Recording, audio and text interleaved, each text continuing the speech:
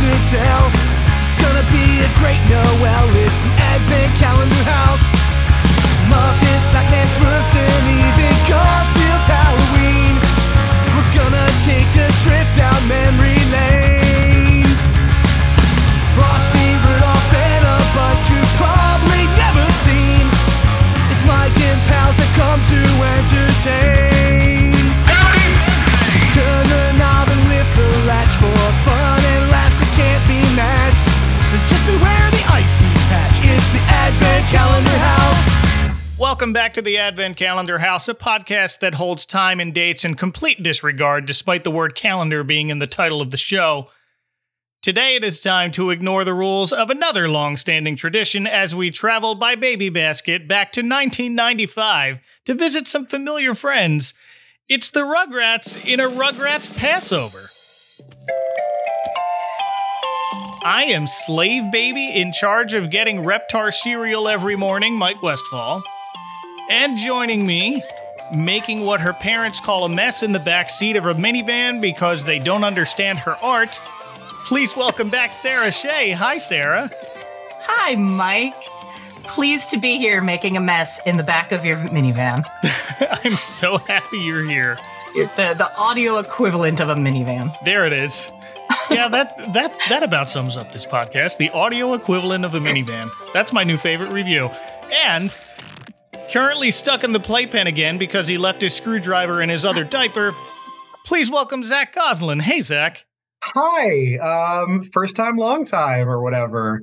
I'm mostly here because there's no Wild Thornberry Sukkot special, so let's do this. That I know of. If only. That aired, at least. Right. Somewhere on the cutting room floor. But so, Zach, we'll start with you. Besides for tonight, do you have any memory of watching this episode of Rugrats before? Oh, my God. Yeah, quite a bit. I mean, actually, I'm not sure that I knew that it aired in 1995. I, originally at least, definitely saw it rerun a bunch of times as a kid. And I don't know if we want to get into it now, but like, I grew up in a really like Jewish town, had a pretty big Jewish population. I'm Jewish. It's one of the reasons why I never felt like, you know, that was like, I didn't really realize that we were such a minority growing up. Because what would that be like? You know, just didn't realize until I learned it. And then until I moved to Oklahoma, and that was a whole different story. Oh, that and that was weird. And then like specifically like 3 years ago, I had a Zoom Seder like everybody did, and watched it for the first time in a while with all those friends. One of them suggested we put it on, and I had a very enthusiastic yes for it because it just kind of hit like, oh yeah, that, yeah, absolutely. So, yeah, very foundational text for me. Nice. Sarah, do you remember the first time you watched this? Not the first time. Definitely not. Even though it came out in 95, I would have been 13. There's no reason I shouldn't remember the first time I watched it, but I don't. It feels like it was just always there. No, I guess I do remember being excited that they were doing it. I guess so. I do remember being like, a TV show is talking about Passover?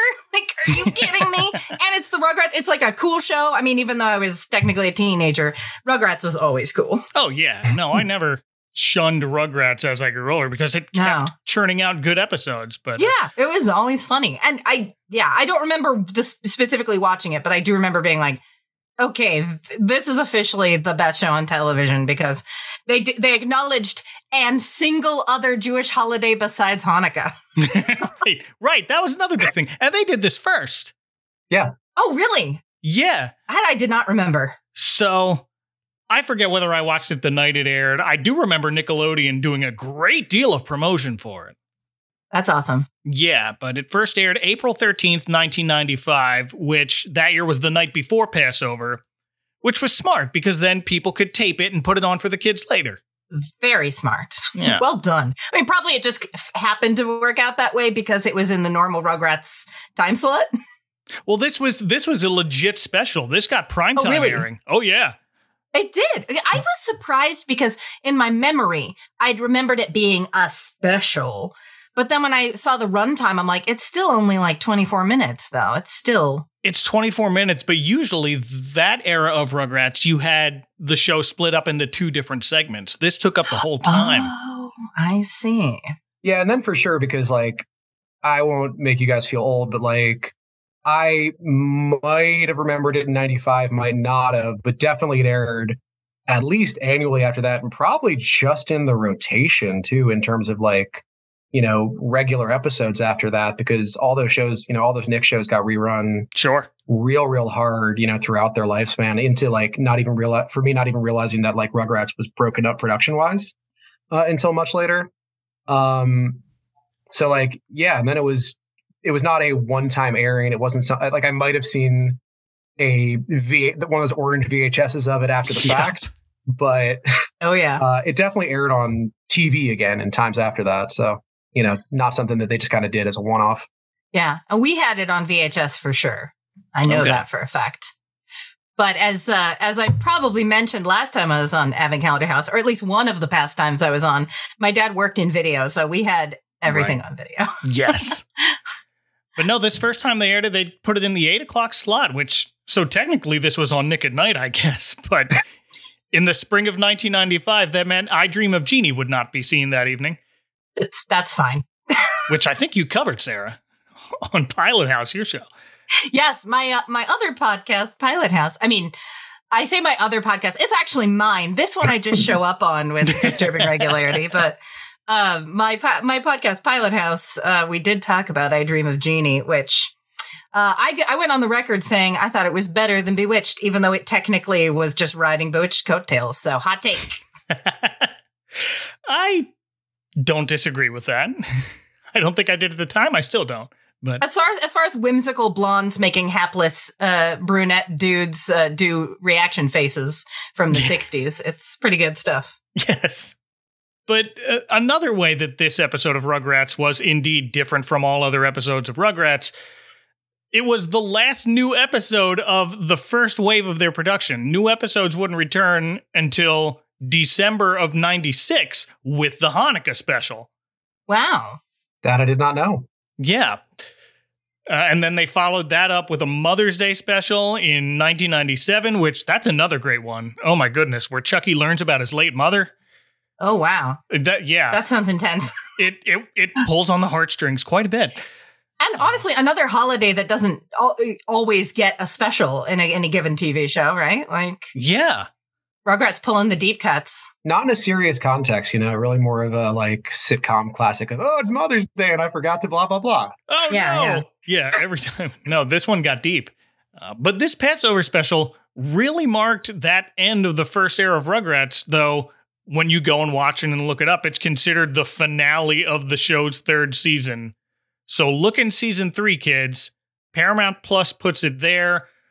But they're in a different order there than they are on the wikis. I don't know why, but it's season 3, episode 23 on Paramount Plus if you want to watch it there. I also found it hiding on the Internet Archive. Somebody uploaded a 4-hour block of what was called Nick on CBS. In the early 2000s, CBS filled its Saturday morning lineup with just Nickelodeon spillover stuff, including Rugrats in 2003. So that exists. That is the version that I watched. And guess what? There was a really delightful ad break. Oh, I don't think I stayed for the ad break, but now I need to go back and look for that. Oh, yeah. It was Rosie O'Donnell hosting the Nickelodeon Kids' Choice Awards. You had a Hooked on Phonics ad. Really? Good stuff. I panicked and watched this at 10 p.m. at the Las Vegas airport about 4 days ago, which was, I'm sure people looked over my shoulder and were confused by that, but whatever. That's their problem. We're not recording close to Passover, I will just say. Nope. One thing I will say about, so I paid $2 to Amazon to get a streamer of it. And one thing that I will interject with, and not too many times, but they apparently have fun facts as part of the package. Like you can click on a button that gives you facts about the episode. Oh. There are a few that I will bring up as time goes by, because 2 of them are actually pretty interesting. Oh, is that? Because I know that Amazon bought IMDb, so maybe they are. Yeah, it's possible they're getting that from IMDb, because I watched something on Amazon that was on quote unquote IMDb TV, which is now Freevee, I think. Yeah. But when we were my roommate and I watched all of Leverage on IMDb TV through Amazon, though, and it would like show you in the like sidebar, it would be like, look at all the trivia, which IMDb trivia, as I'm sure you know, is about 90% absolute nuts. Oh, well, one of them, we'll get to it. We'll get to it. Yeah. I can't this wait. is almost certainly the same thing. Yeah, that's probably. You got like a pop-up video version of this episode. Yeah. Wow. I actually have some fun facts in my notes, but those are from my own brain. That's not from the internet. Yeah. Last thing I want to do is read the Wikipedia page. Come on here and just like go like, and then, that's your job. That's my job. I will say the copy that's streaming on Paramount Plus also looks like it was just ripped from a VHS copy. Like it had distortion, which I wasn't expecting, but I'm also not complaining. That's a surprise. I would expect it to them to have like a quality. Right. You would think they had the masters somewhere. Zach, did your version look like HD or you watched it on your phone, so you wouldn't know? No, I was watching on a laptop, but it was concerningly good quality for a show from the 90s. I mean, that's just not how it's meant to be seen. Right. Yeah. Okay. A lot of older shows, you watch them and they've been kind of zhuzhed up and you're like, this is unsettling. It should not be like this. No. Make it look bad again. Sometimes like makeup effects from old shows look really like watching original Star Trek episodes that are like 4K now is like, oh, that makeup effect was not meant to be seen in such high definition. Yeah, I think just up to HD, like even like early 2000 stuff, you see that where like someone's wearing a wig and you're like, oh, this looks terrible. And you remember it was, aired over, standard def until, mid 2000 sometime. Yeah. Like, I guess that's supposed to look like that guy has a gnarly scar, but it just looks like someone put some oatmeal on his forehead. I don't know what's going on. We started watching Doctor Who a few years ago because that was just a blind spot in my radar my entire life. So we started watching it with the kids, and that first season in 2005 when they brought it back has that same sort of effect where it's just like, oh, this did not age well, but I'm enjoying it. Just even the new series from stuff from 2005 looked bad. That first couple of seasons, and especially the special effects, because one, it was made for TV. True. So they didn't have the budget for it, but and TV's in the UK, which they basically are like, I don't have quality TVs there. But I mean, it was always a cheap show, and I thought that was some of the charm. And then afterwards, as they actually improved the budget, it was just the budget, I think. There it is. But let's get into a Rugrats Passover. Yeah.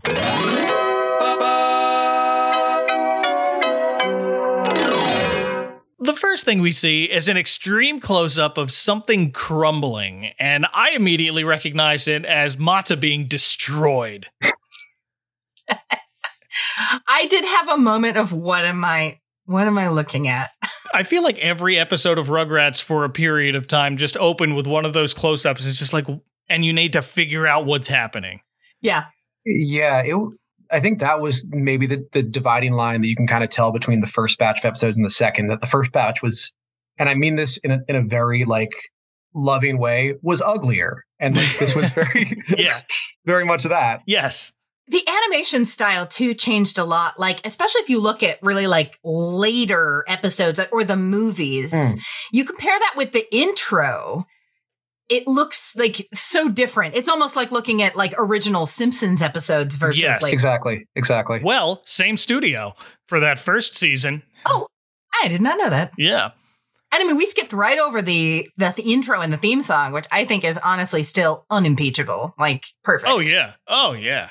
Perfect introduction, like the intro introducing all the characters. I can words.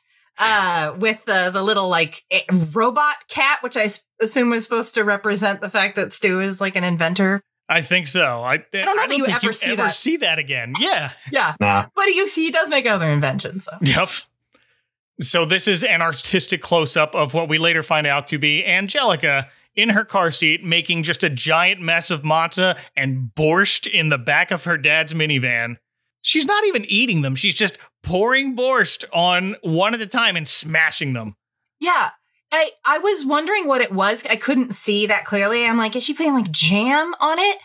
And I actually looked up, I read an article that was like fact-checking Rugrats Passover, and it was a bad article. I'm not convinced it was written by a Jewish person. No. But it had a still of her with the jar, and I said, oh, it says borscht on the jar. Yes. And then below it, the caption was, Angelica pours jam on some matzah. And I'm like, all right, why am I reading this article? It's right. Wait, that was the screen they did and the caption? Yeah. It was, the word borscht was right there, and then they wrote jam, so. Well, there's your first clue. Like, first off, borscht is not, I mean, they kind of get into it later, like that, you know, where the deity's family is from is like sort of Eastern European, but like I did not grow up with borscht as a Passover thing or really in anything. I mean, Boris is Russian and yeah, exactly. Yeah. Minka's Lithuanian. I don't know if people eat borscht in Lithuania, but okay. I didn't until today. I did look. Hey. I was wondering if the town names that they gave were real towns or if they made up towns to avoid officially saying where they were from. No. But they used real places. Okay. So Angelica's parents are oblivious because dad's busy driving and mom is on the phone, which we take for granted now, but it's 1995. Right. The only other people I saw with a cell phone in 95 were in Clueless. Oh, yeah. Angelica's mom is a very big deal business lady. She is addressing someone on the phone as Your Highness. So you know she's doing big deals. Oh, yeah. We'll get back to that in a minute. But I want to talk about the voice cast because listening back to the Hanukkah episode you and I did, Sarah, one thing we really didn't touch on was the voice cast. We mentioned Tommy's voice is E.G. Daly, whom at the time I knew from Pee-wee's Big Adventure, but that's it. So I want to give the rest of the cast their due this time, starting with the first voice we hear, Angelica's mother, Charlotte. It's Tress MacNeille. Of course. Passover, Your Highness, it's a Jewish holiday.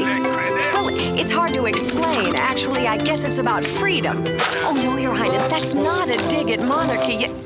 I'm like mad I didn't recognize that. I mean, I think it's because when I watched the show as a kid, I wasn't listening for recognizable voices. And so when I heard her voice, I went, yes, that's Angelica's mom's voice. But now that I'm hearing it in my head, of course it's Tress MacNeille. Yeah, like it's one of those things I connected much, much, much later in life. But that's amazing. She's come up a few times on the podcast. I think the last time I talked about her, she was some random kid in an episode of Batman the Animated Series.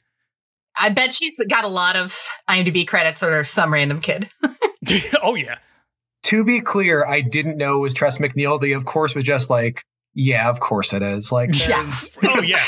I've listened to the show enough times where it's like she just pops up places. I just missed that one, I guess. Or maybe I don't know if the role changed hands or something. But yeah, I am not surprised to see that she's somewhere in this episode too. Not at all. So Charlotte is trying to explain Passover over the phone to potential business partner, the Sultan of Brunei. An actual person, I'm not sure which is less likely, the real-life Sultan of Brunei not knowing about Passover or that he's doing business with a woman CEO in the 90s. Sorry, I'm touching my nose going like, it's a good point. It's a good point. Yeah. I was really curious. I was like, how is there still a Sultan of Brunei? Was there a Sultan of Brunei in the 90s? Not only is there still a Sultan of Brunei, it's the same guy that Charlotte would have been talking to in 95. The same guy since the 1960s. Yeah. But Brunei, for the unfamiliar, is on the Southeast Asian island of Borneo. They've had the same sultan since the 60s. You know what Brunei doesn't have? Synagogues. So who knows? Yeah. Maybe he doesn't know. I don't know. I mean, also, the only pictures of that guy on the internet look like they're at least 40 years old. Oh, I was like, this guy's been sultan since the 60s. Unless he became sultan when he was like 14. They are purposefully hiding photos of him now because they don't want people to know how old he is. I don't know. I think that's exactly what's happening. What are they going to do about it? I was just going to say, it does seem a little odd that the Sultan of Brunei would be this hands-on, with the business. Yeah. But he does angrily hang up with Charlotte after she yells at Angelica for throwing borscht-soaked matzah around the car. Speaking of the borscht, though, this is something that does always annoy me in Hanukkah specials. And it's the things that generally annoy me when people do Judaism on TV, not a lot of them in Rugrats. They're mostly good, but it's why would this couple be bringing matzah or borscht? They would not be bringing those things. Like Minka probably would already have plenty of matzah, or Dee Dee would be bringing it. It's very weird to assign people who are not Jewish to bring specifically Jewish things. I'm just saying. Yeah, the jarred borscht especially. I know I'm harping on that, but like that feels like, apple pie filling on Thanksgiving, where it's like if you are doing a Friendsgiving or whatever, sure, but like you're going to your grandparents' place, I'm sure they got a recipe. Yeah. Right. Matzah, I will defend as like at least an easy one to pick up. It's in the box and display. I thought you were heading towards like mismatching the holidays or whatever, because Rugrats is good about that. But literally, like this year, I was talking to some friends, and I'm hearing more than previous years about like genteel friends going to Seders just as part of the, I've got Jewish friends that are having a Seder and I'm coming too. And that's great. One of them was like, oh, we're making latkes. And on the one hand, that's great, but also whose idea was that? I mean, latkes are delicious. I guess there's no reason you can't make them, but it is a little odd. It's a little mismatched. It's a little like bringing a pumpkin pie to a 4th of July party. Like it's not that you can't do it. It's just a little weird. Well, with the added thing that latkes have a significance to Hanukkah that they don't have for Passover. Also, those latkes better be made with matzah meal and not flour. I am not going to check on this. No, please don't, for your own health. Yeah. As a Gentile, those are the foods that I associate with those holidays. You mentioned Passover, and it's just like, oh, matzah, that's a part of that. So maybe that's why this seems like something Charlotte was like, well, we got to bring something. What do they have at Passover? Matzah. We got to bring that. That's fair. Yeah. She might have picked up of her own accord. I honestly would not trust Charlotte to pick up the right kind of matzah, because I don't know. It's hard to tell exactly how observant Boris and Minka are, but there is Passover, not kosher for Passover matzah. It exists. Really? For the rest of the year. Oh, okay. I was about to be like, why? Oh. Yeah. Okay. For people to eat the rest of the year. Yeah. Like, usually there might still be some around on a shelf at the time of Passover, and you just have to be careful. That's not the one. Right. Also, they have like flavored ones for funsies. Have like everything bagel matzah or whatever. Ooh. And a very traditional family would be like, no. We're not bringing that to our Passover Seder. Yeah, no, anything that's not a flesh tone color is like not welcome at any particular Seder I've been to. Oh, unless you're doing like the fancy shmura matzah, it's always sort of like, it looks like it's made of whole wheat, and then it's like burned. It's got burn spots. I don't know if you've ever been to a Seder that was like, we bought the fancy expensive matzah. Okay. I have been to one actual Seder. I was around 11, so I only remember bits of it. And I say actual Seder because I also remember learning about it in high school, but A, it was a Catholic high school, and B, it was during the day. So that doesn't count. No. No, I have heard that there are Christian Seders, like Christian people will put on Seders. And okay. But I wouldn't, if someone told me, oh yeah, I've been to a Seder, and then I found out it was a Christian one, I'd be like, okay, but you haven't been to a real Seder. No, that was for educational purposes. That doesn't count, but. Yeah, totally different. I was at one legit one when I was around 11. I don't remember a lot of details about it, but I pick up bits and pieces. The voice of Angelica is Cheryl Chase. I don't see why we have to go over there anyway. They're Tommy's grandma and grandpa, not mine. Who was also a voice on another big Nickelodeon show, Noozles. Do you remember Noozles? No. No. It was like an anime thing that they brought over when Japan got really obsessed with koalas. She was the voice of Pinky, who was kind of a flying koala, and they were from another dimension called Koala Walla Land. I didn't remember that was what it was called. It's like a pink and a blue koala? Yep. Yes. So she was the pink one. Is that the one where the koalas like befriend a human child? Yes. Is that the one where the koalas live in like a... Okay. Because there's also the show with the koalas like wear clothes and are people. Right. That's called The Adventures of the Little Koala. Yeah. I just know it is the one where the theme song says, look up there way up high. Koalas in balloons. Yeah. That does not have a holiday episode, sadly. If it did, I'd be on it. Tragic. Clearly. And also, Cheryl Chase, this one made me laugh. In the movie Addams Family Values, she provided the babbling voice of baby Pubert. Aw. So, That is a delightful credit. it was. I want to suddenly find out that this woman has done like baby noises in like 100 different movies. She is to babies what Frank Welker is to animals or something like that. Yeah. And E.G. Daly's done quite a few babies besides Rugrats, but Well, she's not a baby. Don't you dare call Angelica a baby. well, no, that she did Tommy, but Oh, yeah, no, oops. yeah, I was all getting good. them crossed. Thought for a second you were No. using some fighting words there. Oh no. There's a line later in this episode. They draw a line. Very clear one. Yeah. Yeah, not a visual line. I did No. notice, like when I guess I'm jumping ahead, but when Tommy takes his hat off and shows that he has no hair, that seems to be what makes him go, "Oh my gosh, you're a baby." But like Chucky has hair. Chucky's got a full head of hair. Frequently, other babies are walking around with full heads of hair. It's Yeah. not A lot more of them than usual with the purple hair, too. Yeah. Again, we're getting ahead of ourselves, but yeah. Yeah, sorry. So one more voice I want to talk about here. Angelica's dad, Drew, is voiced by Michael Bell, another legendary voice actor. Passover's a very meaningful holiday. A holiday? Are there presents? Well, no.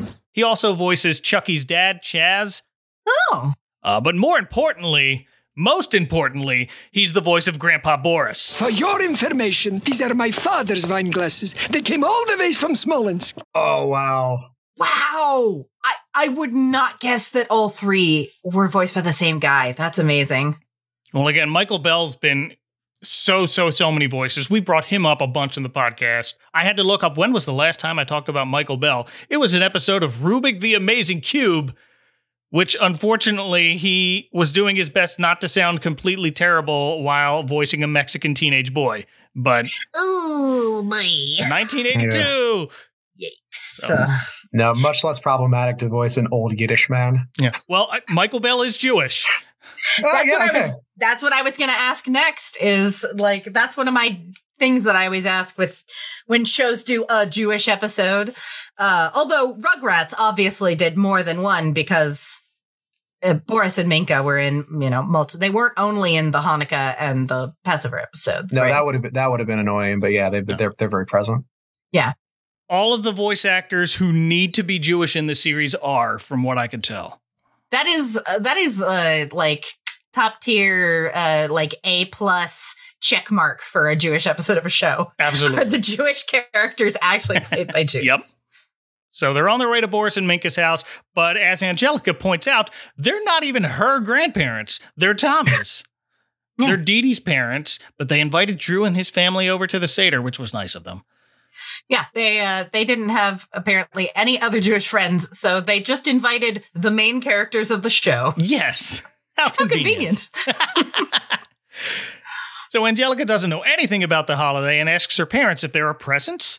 And her mom explains Passover is about something more important than presents. It's about freedom. Freedom? You mean like when you can do whatever you want and no one can tell you not to? Well, sort of. I'm free! I'm free! You think that Charlotte would know better than to say that to her child? You would think. She would know Angelica at least. Well, I know she's not the most present parent, but you think she would know at least enough about her child not to go like, "Yes, honey, no one can tell you what to do." Like Angelica already believes that this is true or should be the case at the very least. Yeah, and this like Passover is about freedom. I think it's a good quick little lesson for a Nickelodeon show, and it's like technically accurate in a sense. Right. But like there's a famous chart that circulates every now and again. That's basically that all Jewish holidays are about four things. I've seen this. You guys have seen this? Oh yeah, They tried to kill us, we survived. Let's eat, and then trees. Yeah, just trees are great. Yeah. All holidays tick at least one of those boxes. Definitely was not a holiday. Like as growing up, I was raised where it's like it's about freedom. It's like no, it's about penitence and it's about remembering. It's about this great thing that happened. Yeah. It's about this could happen again. It could happen again. Yeah. It did and it will. There's a message of we should appreciate that we are free at the present. There's the reclining at the table and all of that because we're free. But yeah, when I was growing up, definitely the vibe was much more, we're thinking about how much it sucked in the past so we don't forget that this could happen at any time. Da da da da da da da. Remember that we suffered. So also on the way to Boris and Minka's, and also complaining about the lack of presents during Passover, is Stu, a grown adult man. Yeah, wow. I did not remember Stu being this much of a little... Wait, am I allowed to cuss on this show, or would you prefer not to? Go for it. I didn't remember Stu being this much of a little bitch.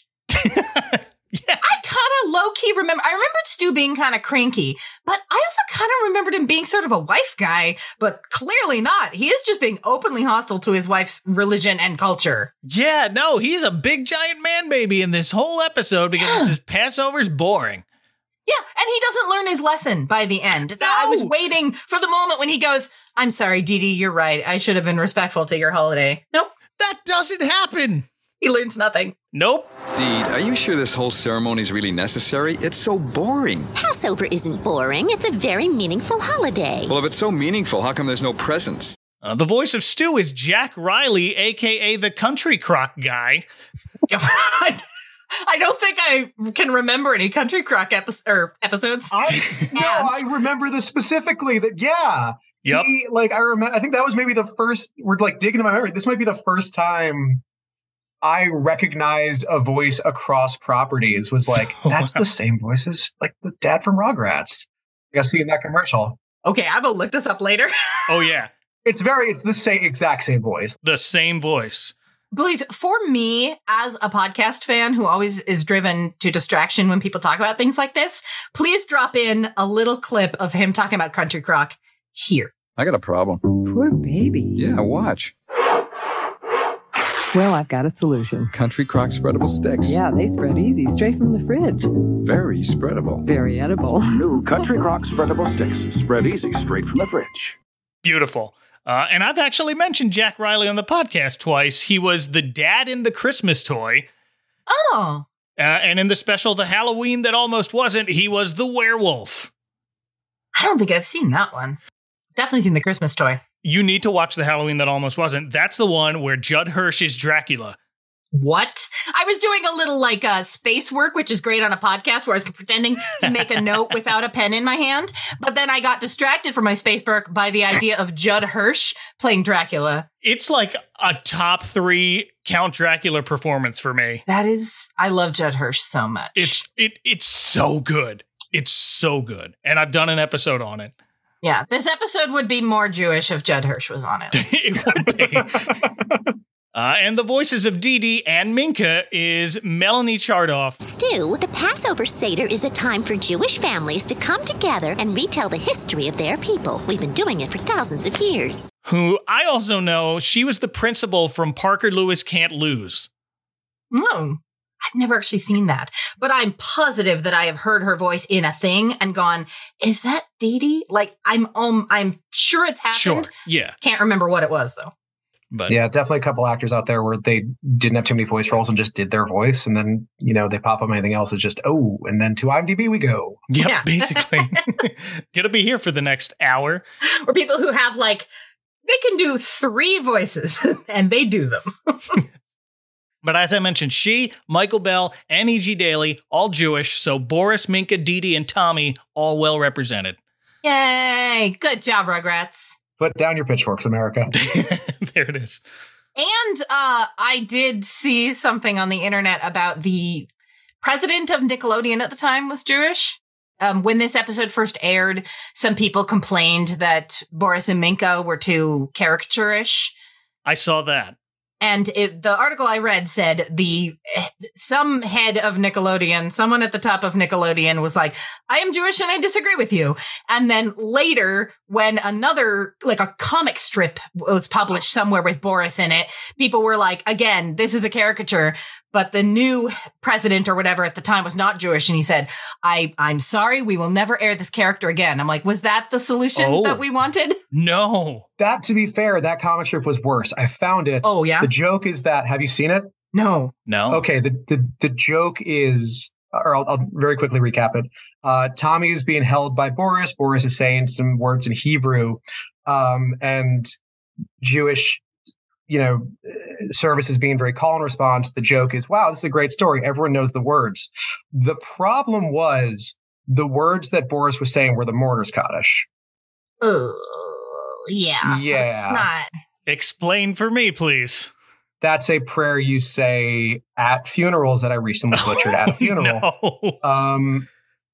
So it just was like, it was a very if you're doing a cutesy Rugrats joke, that's maybe not the prayer that you use. Very incongruous to the tone. It was just very odd to see. Yeah. Yeah. So not it could be worse, but it was obviously I don't think a Jewish person made that call.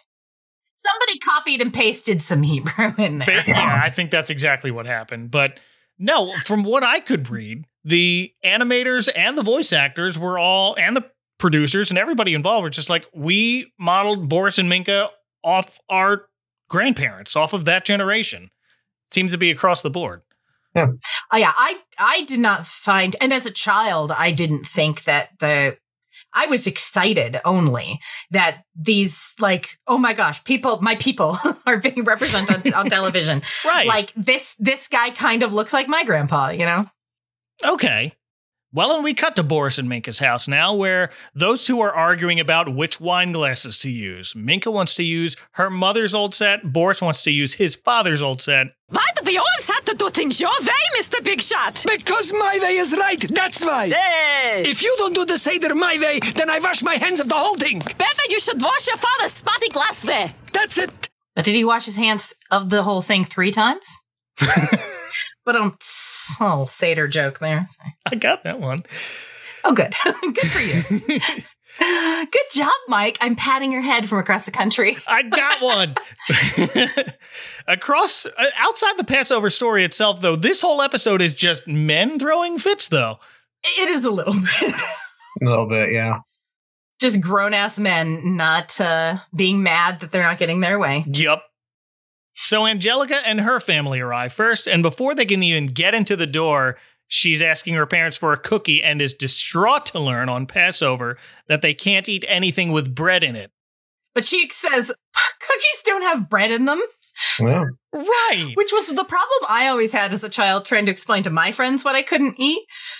Because no one ever just explained to me what leavening was when I was a child. They just went, these are the kinds of things that we don't eat. And I was trying to explain to my friends, we can't eat anything that has yeast in it. And they'd be like, well, cookies don't have yeast in them. And I'm like, that's true, but I know we can't eat cookies either. How do I don't know how to explain I don't know. No one ever just straight up tried to explain leavening to me. I sort of generally crocked it as a chewy, crunchy situation, but then even still yeah, that is not a perfect rule by any means. No. It's a squiggly line. Yeah. Well, and then it gets only more confusing if, I imagine even for, especially for non-Jews, if they talk to different people who have different traditions. Cause some people don't eat any grains at all.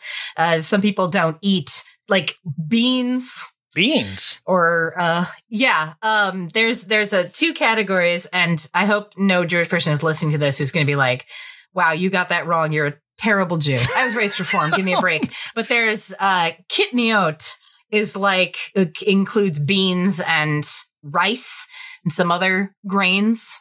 And then, oh no, the much more common word just jumped out of my brain. Zach. Oh, no, I'm sorry. Okay. I'm even more Reformed than you. I'm so sorry. I did not even go to, we'll get into it. I didn't even go to Hebrew school. We're going to get into my challenges in terms of my thought. There was some stuff during the ceremony during the Seder ceremony. My God, what have I become? During the Seder that I really related to. We'll get to that. But yeah, I'm not. Again, except for that time I lived in Oklahoma and had to be ambassador of all Jewish people. I'm not up on Hebrew terminology. It's more a culture for me, and I am of no help to you. Sorry. I hope that while you were saying that whole thing, I would remember chametz. Chametz. Yeah, that one I know. Okay. That one I know. Yeah. I'm sorry. Now, that wasn't me actually being a bad dude. That was genuinely my brain. Just sometimes you forget a word. Okay. So chametz. And that word I know. I wasn't a poet, but I know it. Chametz is leavened things. Kitniot covers a broader thing. Anyway, some people just, I grew up just not eating chametz, but yeah, I've met people who don't eat kitniot either. And I'm like, I'm not going to yuck your yum. But also, that seems like it's going too far. All right, well, I'll stop judging other Jews while I ask not to be judged. I know the word chametz because I've seen Orthodox Jews on the side of the road nearby trying to get rid of things because they can't even have it in their house. Oh, yeah. That I remember. Growing up, we definitely put stuff in the freezer. Okay, no, they had just like crates of things that they were trying to sell, I guess, to anybody who would have them. So they're on the, it was a big thing. I remember, I don't even remember where this is from, maybe like a preschool or something, or like school, but like, there was a part of, hey, it's the start of Passover, we're putting all the chametz in a pile and just like, it's going to go away. I don't think it was burnt or anything, but I think it was just like, same sort of like, we got to get rid of it. Got to get rid of it. So that's part of it for some people. Yeah. We put it in the freezer that was in the garage. So it wasn't in the house. No, you know? Garage doesn't count as a house. If it's not in an air conditioned room, you're good. Yeah. Sweetie, I live in Seattle. We don't have air conditioned rooms. Oh, well. It's not heated. That's the version. Yeah. Tell me you're from Florida without telling me you're from Florida. You know what I'm saying? Aha! I just make a string and I put it outside the string and we're good. There I think it's if you put a ring of salt around your house, or is that? Yeah. Good times. So Tommy's family arrives next, and Minka tells her daughter that Boris ran away from her. And Stu, instead of being concerned about his wife's father, chuckles to himself, oh, looks like the Seder's off. I know. Oh, I'm so mad. But he's bad at whispering, so Dee Dee immediately turns around. The Seder is not off. Yeah, like... He tries to redeem himself later by saying, oh, too bad about your father, Dee Dee. No one grinds gefilte fish like Boris. That, okay, as much as I've exposed myself as lacking some of the depth with like, oh man, I don't know about borscht or whatever. The actual grinding of gefilte fish is insane to me. That stuff comes in a jar. It has always come from a jar. Yeah. I have never even heard of somebody making it themselves. I have had scratch gefilte fish before. Go on. And it's better than the stuff from a jar. But no, growing up, it was always from a jar. In fact, when my mom would serve it, she would have a nice platter with like some lettuce and then the little gefilte fish kind of fillets or whatever, like laid out in a circle. And in the center, a nice china dish full of the jelly from the jar because my grandfather liked to eat the jelly. Nobody else did. My grandfather would be, he's like, it's not the same if you can't have some of the jelly with it. We always paired it with chopped liver for some reason. I thought that's where you're going. That is so much wilder. Yeah. Oh, we had chopped liver too, for sure. Yeah, of course. I mean, I wouldn't eat it because I was a picky eater, but no, but the problem with that, I feel that was a little close to dinner time to be just grinding up the fish. And also because it's a cartoon, there was like whole fish. Yeah. Like you don't grind up like the bones and the scales and the eyes and stuff. No. This is the Passover equivalent of a Christmas special, and they're putting up the tree 3 days before. Because, we got to show them doing it. Yeah, exactly. There's a lot of things in this where my brain went like, no, wrong. And then I went, wrong enough for a kid's cartoon, though. We'll let it go. It's the freedom thing again of like, that's not, it's fine. No, they need the visual. That's a very accurate way that a Gentile might describe it to a child, though. Yeah. I mean, okay. I'll give him that as accurate. There you go. But he says, nobody grinds gefilte fish like Boris, and the mere mention of Boris's name brings poor Minka to tears. Boris! Oh, poor Minka with her stockings falling down. Oh, yeah. That's going to happen a couple more times. But right around here is where Chucky and his dad Chaz arrive. Chaz thanks Dee Dee for inviting them and says, Well, anyway, it was very nice of you to include Chucky and me in the festivities tonight. We're not really Jewish, you know. Actually, we're not really anything. Which I think was rather progressive for a 90s cartoon for children. Yeah, it's sort of delivered like it's a joke. Because it's the end of the sentence. It's like, or the end of the scene. Right. It's like, I was like, was that supposed to be a joke? Like, haha, these guys are such nerds that they don't have a religion. I don't know. I was trying to figure out, like, is this a joke or is it just... It sounded like it was so in passing to me. The characters are like too cowardly to commit to any sort of single faith. Yeah. Could be that too. That's Chaz. I will say, this is probably the first time I've like watching for this, I affirmatively realized Chucky is not Jewish. Okay. Finster to me, like in the same way that like Skeeter codes as African American to a lot of people on Doug. Like Chucky, Finster, redhead, nervous, anxious, like all of that is like, oh yeah, no, he's supposed to be the Jewish character. I get it. And then no, the main character is Jewish. Very progressive Rugrats. Very progressive. You know what's funny is that I don't know that I ever thought that Chucky was Jewish, but when Chaz first walked in, and this is the first time I have watched a Rugrats episode since whenever was the last time I was on this show, which has been a few years. But yeah. I had this moment of going, wait, who is Chaz? How is he related to this group? They're not. They're friends or neighbors or something. It took a surprisingly long time to look up this information. It was not on the Rugrats, fandom wiki, which it had a lot of other information about him, but not that. He and Stu are childhood friends. Oh, okay. Phil and Lil are next door neighbors or something like that. But I did have a moment of going like, okay, Stu and Drew are brothers. Mm-hmm. I was like, is Chaz also a pickle brother? No, their last name is something different. Nope. Wait, who the hell was Chaz married to? Was Chucky's mom? No, just friend of the family. Yep. Just look, we have kids the same age. Let's do play dates all the time. Yeah, which totally makes sense. And they were childhood friends, but also like, I never thought about it before, but you really have like a kind of chosen family situation going on. Yeah, you do. Although I did note that Phil and Lil and whatever their mom's name is that I'm blanking on, Betty, they were not invited to the Seder. They were not. I wonder if it was just because they felt like it was too many characters and they didn't want to have to deal with everybody. Maybe. They didn't want to do that door joke 5 more times. Exactly. Yeah, we'll get there. But we will. They knew they were going to have Phil and Lil in the Passover story part, so they were like, "Yeah, we'll just leave them out of them." That's fine. Yeah. Yeah. But for now, Chucky goes to the living room and play pen with Tommy. Boy, Tommy, all your grandma and grandpa have his old people toys. The voice of Chucky is Christine Cavanaugh, who is also well known as another short cartoon redhead with glasses, Dexter. Oh my God, really? Same voice. Again, not something I knew. That one kind of clicks as well. Like, oh yeah, that's kind of the same voice. Yeah. Like obviously one's Russian, but Right. Even more fun, she was the voice of Babe the Pig. That I did not know. Oh my God, that one clicks immediately. Like, I didn't know that, but I'm like, oh yeah. As soon as you think about it, oh yeah. Just slightly less nasal. Right. Chucky, but slightly less nasal. And Christine Cavanaugh was also, she had a bit part in Salute Your Shorts. She was Ug's girlfriend. Oh, okay. You can't really hear the voice like you can with Babe, but... I don't remember Ugg ever having a girlfriend, but I believe you.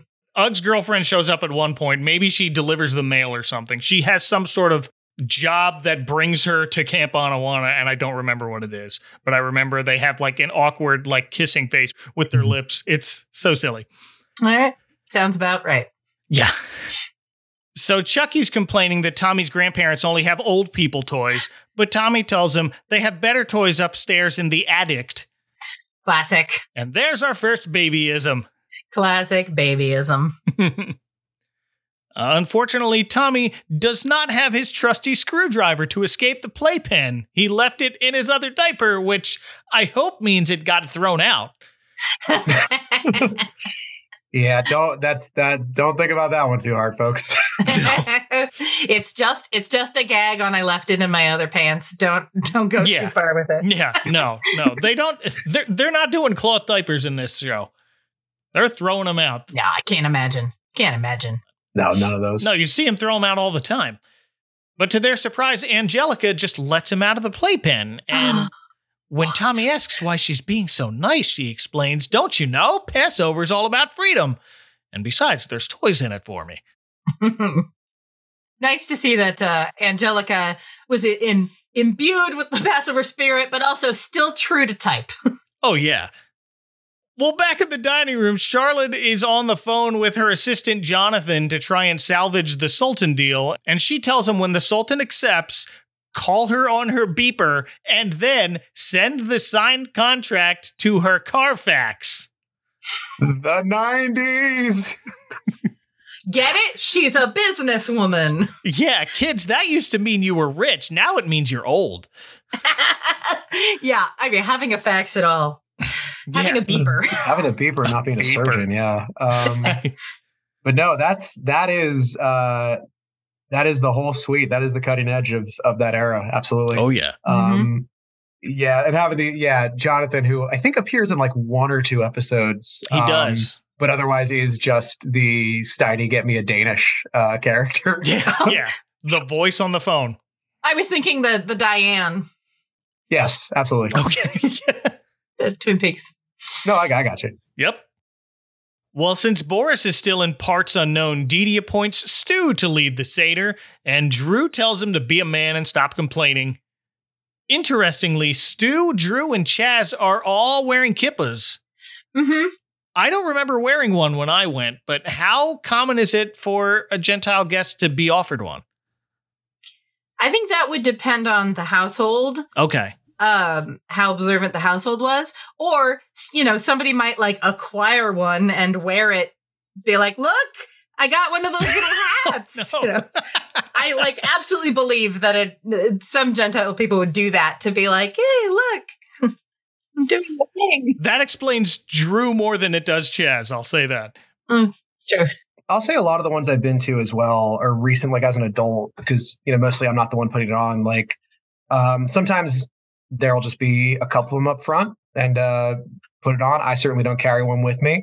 And if it's a friend of mine who's more conservative, they will have them at the ready. And I think last one I went to this year was pretty much all Jewish, but I wouldn't be surprised if somebody just put one on to fit in. It's certainly not offensive. I don't think that's offensive by any means.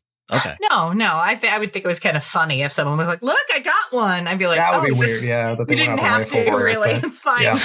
But yeah, I mean, like synagogues do traditionally have little cheap, flimsy fabric ones, like in a bin by the door for you to take as you enter. That's very common. I don't know that I've ever seen that at a person's house. Can't remember that ever. Yeah, it happened to me this year. I think they had I think it was left over from a wedding. Okay. So that they had a couple excess. Oh yeah, I still have one or two that have like somebody's bat mitzvah or bar mitzvah date stamped on the inside. Oh, nice. My family wasn't that kind of rich. I didn't get keep out with my name in them. I also paused here to look at the table, and it looked like all the important pieces to a Seder are there, right down to the extra glass. Yeah, cup of Elijah. There was a Seder plate. Yeah, good work. There wasn't like anything that there oughtn't be like a Hanukkah or anything like that. I did notice that in that article that I looked at that was like fact checking the episode, it had a screenshot and it commented on the same thing. There was a cup of Elijah. There was a Seder plate. And I was like, okay, look, I wouldn't have noticed this or mentioned it on this podcast, but this person is doing an article. They are going through the trouble, but they also didn't read the word borscht. So I'm not surprised they didn't notice that in that screenshot they shared, the candles on the table have been lit and then blown out, which you would not have. Oh. Ooh, yeah. Yeah. Ceremonial candles for Jewish purposes are burned all the way down. So you generally would not blow them out and then use them again later. Yeah. I remember you telling me that. Yeah. Unless you are, real hard up. wouldn't judge someone who was like, yeah, I really can't afford candles every week for Shabbat, so I'm just gonna pull them out. I wouldn't judge a person if that was their reason. But I did think like, I don't think Minka would have been putting pre-burnt candles on her Seder table. Okay. No self-respecting Jewish grandma would. Nope. Take that, Jewish president Nickelodeon, who yada, yada, yada. But I also was like, that's such a small thing. And like, you can't expect every single one of the animators drawing every cell to, necessarily know each little detail. It's shorthand. If you're drawing candles, you much more expect to draw one with a pre-burnt wick and a little bit of melted wax at the top than a fresh one. That's true. That's just... Yeah. Right. I'm not judging them, but I did feel the need to bring it up. So, I don't know. Well, thank you. So now we head up to the attic, which Chucky, of course, finds to be very scary, and his fears are confirmed when a shadowy figure yells, "Hey!" at them, but surprise, it's Grandpa Boris. This is my favorite Chucky line in the episode. This place is really scary, Toby. No, it's not, Chucky. It's all in your mind. Well, my mind is a pretty scary place. And I'm like, buddy, I feel it. And I felt that too. Chucky is relatable. He sure is. But Boris is up here. He didn't run away. He just felt bad about yelling at his wife. Aww. So he went upstairs to find her wine glasses, which I guess is the point where I'm supposed to think, aw, see, he's a really sweet guy. But you know what's also sweet? Apologizing to your spouse first and then going to get her wine glasses. He probably thought it would be a nicer gesture if he should have. Why they put the wine glasses away in the attic, not just like in another room, is a bit. But this is the point of the episode. Everyone needs to end up in the attic, so we'll let it. You don't get locked in the other room with the nice cabinet. No, that's it goes right. up in the attic. Makes more sense. Also, we have our first Yiddish alert of the episode. He calls the kids Kinderlach. Yes, Kinderlach. Yes. Yeah, Boris accidentally locked himself up in the attic because the attic door doesn't open from the inside. And Angelica immediately goes, "Oh, it won't? Let me see." Slam. And here's the first of a running gag where Boris yells, "Don't close the door." Classic. And I immediately thought of another Jewish icon, Sherry Lewis. Oh. Yeah. That's how every episode of Lamb Chop's Play-Along ended. Yep. Actually, I just realized the only two Yiddish moments that I caught, at least, are both in this little scene right here, because he calls the kids Kinderlach, and then when Angelica closes the door, he says something that sounded to me like Ach Chazerem? Ach Chazerem. Which would mean like, ugh, pigs, which I don't think he was calling the kids pigs. I was really hoping, I hope the other Jewish person in this episode knows more Yiddish than me and caught what that meant. But Zach, you look like you're shaking your head. No, I'm just happy to be here. My only guess is that he meant to say chazere, which would be garbage. I've never heard someone use that as an expletive, like on nuts, but it would make more sense than pigs. But I listened to it like 5 times, and there's definitely an M or an N or at the end of that word. But that could have been, is it Michael Bell? Michael Bell, voice actor? That could have been Michael Bell just misremembering the word. He might have thrown that in. It might not have been in the script. He might have been, oh, that's what my grandma used to say. Yeah, he might have ad-libbed it. So if anybody knows what he actually said, and it's neither of those things, please let me know. Yes. Thank you for reminding me of Lamb Chop, by the way, because I was trying to remember other Passover specials. I had this and the Prince of Egypt just in my head in terms of like pop depictions of Passover. Right. Lamb Chop totally did Passover. Yeah. Oh, yeah. Yeah. We did the Hanukkah episode a few years ago. Oh, boy, did we. That Hanukkah special is wild. It's very special in the sense that it's very long. I very much remember it. And this is a sense memory from a long time ago. Yes. And go listen to that episode if you want to hear more about it, I guess. Or listen to, what episode did I tell the follow-up story where I met a guy who was one of the puppeteers? Was that on the Shalom Sesame episode, maybe? It must have been. Yeah. Yeah. I kind of randomly, while on tour, ended up meeting one of the puppeteers for who worked on that special, among many other credits. He's done so much stuff. And I told him, like, not too long ago, I did a podcast where we talked about it, and I rewatched it for the first time since I was a kid. And boy, it was a lot longer than I remembered it being. And he said, yeah, it felt long while we were working on it. But have you ever accidentally locked yourself in some room? A locker, yeah, because this is a JCC camp where I got in a locker and they don't open from the inside. Oh, no. No. That was pretty brief, but you don't do it twice usually, right? Like, yeah, no, not that size. And I don't think I've ever been. Maybe like the classic trope of like, oh no, the freezer, oh no, the basement or whatever. I don't think so. I don't think doors work that way usually. No, why would you design a door like that? And if you found out that one of the doors in your house did that, then you might change the doorknob or something like that. So, I mean, Boris or Minka must have done it in the past because he knows that about the door. Right. And yet they never fixed it. Although, how many of us have seen something in our house and gone, I should really fix that. And then all the time. Years pass by. So, yeah. We won't judge Boris too much for not fixing the door. Nope. Plot device. But well, Angelica tells Boris, you're not missing anything. This Passover is a really dumb holiday. And he says, no, Passover is the greatest holiday of the year. Don't you know the story of Passover? No, she doesn't know. She's not your grandkid. Yeah. She's not Jewish, Boris. No. She's 3 years old. That's right. Also, we forget that. Forget that. But we do forget that she's supposed to be 3. Is that canonically? Yes. She's not. She's got to be like 3 or 4. Yeah, throughout the series. She feels older to me. She feels like 5 or 6 to me, but I don't know. I remember the number 3 for some reason, but I believe you. It's what stuck in my head. I think, man, kids look older when you're younger, and then you look back and you're like, that was a 5-year-old. Right. Yeah. Yeah, that's fair. I guess she only needs to be older than she needs to still be young enough that she can understand the babies. So that makes sense. Yeah. Right. Well, we're about to get to the real reason why we're here, the Passover story. But first, we check back on Stu leading the Seder, reading at a very bored voice from the Haggadah, which, if you're unfamiliar, is the script to the whole Seder, including the story of the Exodus, which we are getting to. But I did not realize until this year, getting my notes together for this episode, that it's not just one standard text, and you can make a custom one. Oh, yeah. There's millions of them out there. Yeah. There's like certain key things that are traditionally included, but there is no official correct Haggadah. I found out this year that the coffee company Maxwell House makes a very popular one.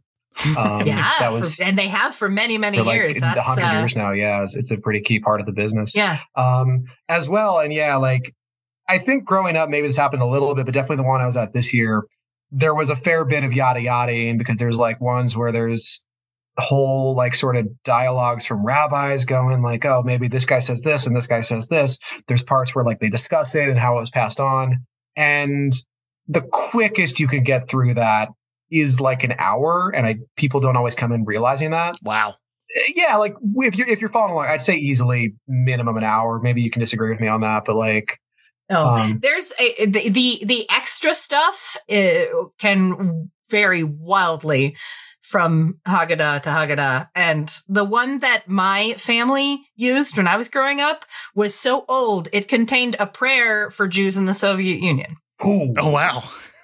I mean, we just would always skip over that part. But okay. It was like, we hope that Jews in the Soviet Union will soon be able to openly celebrate Passover. And it's like, yeah, it's an old one. So this year, actually, my family used, we actually did it last year as well, a new Haggadah that just came out a year or two ago. You can get it online, and it's like free or suggested donation. You can get it as like an ebook, and it's called A Haggadah of Our Own, and it's designed to be inclusive. Nice. All the prayers include 4 different versions: traditional, feminine, humanist, and gender expansive, or the 4 different versions of each prayer, of both the Hebrew and the English translations. And yeah, it just had a lot of stuff. It improved, my family Haggadah growing up talked about the wise child, the wicked child, the different types of children. I remember that. You might need to teach the Passover story to. And yeah, mine growing up was like, the wicked child is a little jerk and you should exclude him. It's just like, tell the kid he doesn't belong to the family anymore and kick him out of the house is practically what it said. Nope. You had your chance, wicked child. Yeah. One of the kids is dumb, pick the dumb kid right now out of the 3 and 4 yet. Yeah. I would always grow up. I would always go to a Seder with my younger sister and my older cousin. We're like the family unit. And like, yeah, first of 3 of us, the math doesn't work. And then second off, like, oh God, one of us be the idiot. Yeah, this modern one has a much more like actually actionable approach to how you might teach Passover to different children, you know. Anyway, I highly recommend it if anybody out there is looking for it. A Haggadah of Our Own. Just Google it. You'll be able to find it. Yeah, well, I'll put that in the show notes. I found a website that had a whole bunch of pop culture ones. There's one based on the show Schitt's Creek. There's a Golden Girls Haggadah. I'm like, no. Really? Mm-hmm. No. No? The Carrie child asks... The Samantha child, yeah. Everyone should have fun, I guess, but also that seems wrong to me. That's a bit much? Okay. This feels related to the phenomenon of more of my non-Jewish friends going to Seders. I'm like, oh God, are we commercializing Passover? Oh no. That seems a little too fun. I mean, it doesn't have to be a depressing holiday, but it is somewhat solemn. Okay. It's like an ugly Hanukkah sweater. Don't start. Yeah. Don't start. Right. Don't start. No, but Stu is very boredly reading this green vegetable before us. What does it mean? Also, if he's leading the thing, is someone else supposed to be asking these questions? Well, I also did think, like, okay, would they really ask Stu to lead the Seder? I mean, Minka might be old enough to be like, oh, I can't lead it. I'm a woman. But surely Dee Dee would be like, well, since Dad's not here, I'll do it. That's what I figured. Maybe she thought that making Stu do it it could have been their intention was she thought, I will force Stu to engage with the Seder by making him lead it. But he's just ruining it for everybody else. Yes, he is. Yeah, because that's almost like, you know, until I realized how much of a jerk he was being, like what Stu meant by the Seder's canceled, because you really do need at least one person who knows the deal and who's into it and knows the Hebrew and knows the story and is going enthusiastically through it and going, okay, you say this part or you say this part. Because it's a holiday that needs a leader. Having a Gentile lead, especially... Although, presumably they've been doing this every year that he's been married to Dee Dee. So he's kind of acting like he's never heard this before. But I would not make a Gentile who even had been to a handful of Seders lead the Seder. That just seems cruel. But I guess it was only the 90s. Then maybe Dee Dee just thought like, well, I can't lead it. I'm a woman. The male head of the household has to do it. So in the absence of my dad, that's my husband. Sure. But she wants Stu to read with more emotion. It's like a table read, and he should be reading it better. Yeah. Exactly my point. But Chaz takes the opportunity to go check on the kids, a thing no parent does as often as they should on this show. No. And now only for a plot device, too. Right. Yeah. When they sit down to start the Seder, I think Charlotte asks, where's Angelica? And Drew's like, oh, I don't know, playing with the other kids. And I'm like, why isn't there a kids' table? The kids should be there as well. The kid shouldn't just be like off somewhere in the house. Like they're not going to be sitting at the main table. They're going to be sitting at their own table and maybe have crayons or something to do so they get too distracted. But the kids are supposed to be involved a little bit. That's what I thought. Not the babies, but Angelica is old enough to be involved. Although she's not Jewish, so maybe that's why. Yeah, there's a specific part for kids. I mean, you know, everybody can get involved. That's true. Very true. Yeah, and this is the thing that Stu's reading right now. There's a specific part for children who aren't old to speak yet, even. Oh, really? That's one of the children, right? That's one of the children. The child too young to ask. Yes. Absolutely. Oh, okay. That's right. Yeah, I did feel like, wait, the kids would be there. And I went, it's a cartoon. Yeah. This is part of Rugrats, is that the kids go off and have adventures and nobody notices that they're gone. This is part of Rugrats. Let it go. No, this is one of the first times I remember a parent checking on the kids. Chaz is a lot more surprised than we are to find, oh no, my son's missing from the playpen. Yeah. It got a not again. Although he says not again, yeah. Which classic Rugrats stuff. Only being I guess this is episode 80? It's like, this is like the 70th time it's happened. Right. So now we're back in the attic, and Boris begins to tell the kids the story of the Egyptians and the Hebrews. Many thousands of years ago, there lived a people called the Egyptians. They were very powerful and built all kinds of beautiful cities and buildings. But there also lived in Egypt the Jewish people, the Hebrews. At first, they all lived happily together, side by side. I thought you said this was an exciting story. It gets better. And Angelica is not on board until Boris mentions the Pharaoh, who was kind of like a king, he explains. She asks, could this king be maybe a queen instead? Sure, why not? So we finally get to the fake history part of the episode. Yep. Where Angelica is playing the part of the Pharaoh, feeding herself grapes on a boat. Yeah. Having a great time, loving having slaves. Yeah. Oh, yeah. Yeah. When she passes by a baby in a basket, and it's Tommy who introduces himself. Hi, I'm Moses. Pleased to meet you. I'm Pharaoh. Perfectly cast. He needed to be a baby in a basket. He was a baby in a basket. I don't know what else you want. Boom. The most accurate part of the story. Are you familiar with an old Nintendo game called Bible Adventures? Absolutely not. Didn't think so. Know of it. Know it's a thing. Yeah. Oh, never heard of it. It's this unlicensed game where in one of the levels, you control baby Moses' sister, Miriam, who, by the way, absent from this episode because you don't need her. But you have to carry baby Moses in the basket to the end of the level without dropping the baby, which you could accidentally toss him aside, continue with the end of the level, accidentally drop him in the river, and all the game does is good work, but you forgot baby Moses, and that's it. You did great aside from forgetting the main character of this story. Right. You just, broke the timeline forever, but let's move on. Amazing. Wow. Yeah, they cut out a number of characters like Aaron and the Pharaoh's daughter, who's supposed to be the one who actually finds Moses. But, it's pretty traditional when adapting literature to the screen to combine characters. So, it's pretty par for the course. Yeah. And in this one, it's Pharaoh Angelica who invites Moses aboard her ship. Mm-hmm. No questions asked. To a baby who happens to be floating down the river where she just told the Hebrews to drown their male babies. No, it's fine. Come on, I'll show you around. Yeah, the idea that the Pharaoh didn't know that Moses was a Hebrew is already like a questionable part of the story. But we're supposed to believe that Angelica doesn't know that the Moses is a baby when he was literally a baby in a basket in a diaper. Yeah. The fact that Pharaoh Angelica does not know that quote unquote Moses is a quote unquote baby is like, sure, we'll let it go. Right.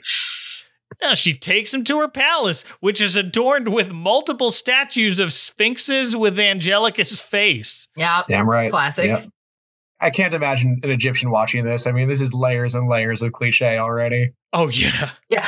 Also, Boris says, there used to be a people called the Egyptians. And I'm like, I mean, it's still a place. Got some news for you, buddy. Yeah. They're still around. Yeah. Not quite like this. Her palace also has a checkerboard tile floor. Look like straight out of the Queen of Hearts, but close enough. Yeah, man. I think this depiction of ancient Egypt was probably more informed by like the Liz Taylor Cleopatra than any actual history. Yes. Yeah. Plus a little bit of the classic. Oh, they lived in the ruins for good measure of like, yeah, they lived. Right. Yeah. There were pyramids. It was all busted up because all weathered. Mm-hmm. Oh, that's how we built them. She takes Moses to see her latest project, and we cut to Chucky putting the finishing touches on his pyramid, but he built it upside down. Classic Chucky. And that makes Angelica mad instead of awestruck at Chucky's engineering marvel. Yeah, honestly, building a pyramid with the big fat end on the ground, whatever, man. Building one with the tiny end on the ground and the fat end up in the air, that is like some David Copperfield shit. Right. And I'm just thinking, can't he just tip it over if that's the plan? Also that. Yeah. Be fine. It's just sand. It's just sand, yeah. Nope. Just... What's important is that Chucky makes mistakes. That's one of the gags of the show. So. Yes. Yep. Both Chucky and Tommy as Moses are wearing diapers and nothing else because Egypt is hot and they're babies. Mm-hmm. Babies are standing in for the Hebrew people, for the Israelites here. Yeah.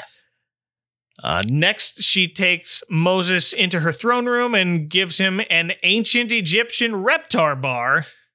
And he says, now this is what I call civilization. Mm-hmm. Take a shot. Yeah. I want a reptar bar. They play it, like 90% or 80% true, like, palette swap of the story where, everything is starting a little bit there. Like, everything is, to the story to some extent. And then every now and again, it's just like, there's a joke later we'll get to, but then like, yeah, there's cereal and there's the reptar stuff and there's toys. Like, right. Cynthia. Yeah. Oh yeah. The Cynthia. The Pharaoh Cynthia with the headdress. Yes. Yeah. 2 different Cynthia dolls in this episode. That's right. Well, here's about where we cut back to the attic where Angelica asks why Moses became Pharaoh's best pal, even though Moses was a baby. I mean, a Hebrew. And as Boris begins to answer her, Chaz opens the attic door and we get Don't close the door. Number 2 of the episode. Yep. So now he gets to sit and listen to Boris continue the story as Moses watches the Hebrew people build a new city for Pharaoh, and we see a bunch of babies in diapers pulling around giant stones. Yeah, I can't remember if this was the point, but at some point when Boris says something about the babies having to be slaves and work for the Pharaoh, Angelica says something like, well, that sounds pretty great. And he goes, well, it was pretty scary at the time, I can tell you. And I don't know if that was just purely meant as a joke, but honestly, telling the story of Passover as if you were there is part of the tradition. So he's actually perfectly in line with the tradition with that little, with that line. Oh, perfect. I did question that. I'm just like, you're not that old, Boris. Yeah, that's why I was like, I don't know if this is just a joke about like Boris, like Grandpa's always telling stories like they were there, or like Boris is that old. I was like, it's Believe accurate, me, though. I was there. It's accurate. Yeah, that absolutely seems like a thing Boris would do. Mm-hmm. But here's where we see Phil and Lil. They are pulling a single stone in opposite directions, and they break it in 2 like a couple of super strong Hulk babies. Yeah, impressive work. The power of twins. Yeah, I feel like they're evenly matched. Of course, that's what happens. That's what have to happen. Sure. Well, they get it from their mom. Have you seen Betty? Yeah, she's pretty tough. Yeah. Now look what you did, Lillian. You did it, Philip. Phil and Lil are voiced by Kath Soucie. I brought her up a few times. Most recently on Beauty and the Beast, The Enchanted Christmas, as the enchantress who curses everybody in the castle because their master's a jerk. Yeah, that name sounds very familiar to me. She's been in a bunch of stuff, but this might be her most popular thing. I wonder if I particularly know her from something else. I'm really curious. But Lola Bunny. She was Lola Bunny in Space Jam. Well, there you go. I mean, I've never seen Space Jam. I'm a bad millennial. Tiny Toons. She was Fifi LaFume. That also tracks. Yeah, that's sort of like raspy, kind of like throw it, like that kind of voice. Linka and Captain Planet. Wind. You know, I'm just glancing at her credits, and she's just been in so many things. Oh yeah. Oh yeah. Yeah. That name might have just stuck out to me for whatever reason. If there's one thing you learn from this show, it's that every decade has about 5 voice actors. Yep. Yeah, I'm sure. Oh, she was one of the Bimbettes in the original Beauty and the Beast. Oh, okay. That's where I know her from. That's it. So Phil, Lil, and the other babies are getting ordered around by a bunch of toddlers wearing little headdresses like the pharaohs. I looked that up. They're called nemes. Fun fact. And these other toddlers should not be wearing them. That's pharaoh-only headgear. Oh. But they do the job here of visually separating the Israelite babies from the Egyptian, a little older toddlers. Yeah, it's that and that they're like slightly taller. Just a bit taller. Yeah. Barely, though. It feels like they forget sometimes. The animators forget that the babies are supposed to be smaller because they're very rarely appreciably smaller than the big kids. Oh, yeah.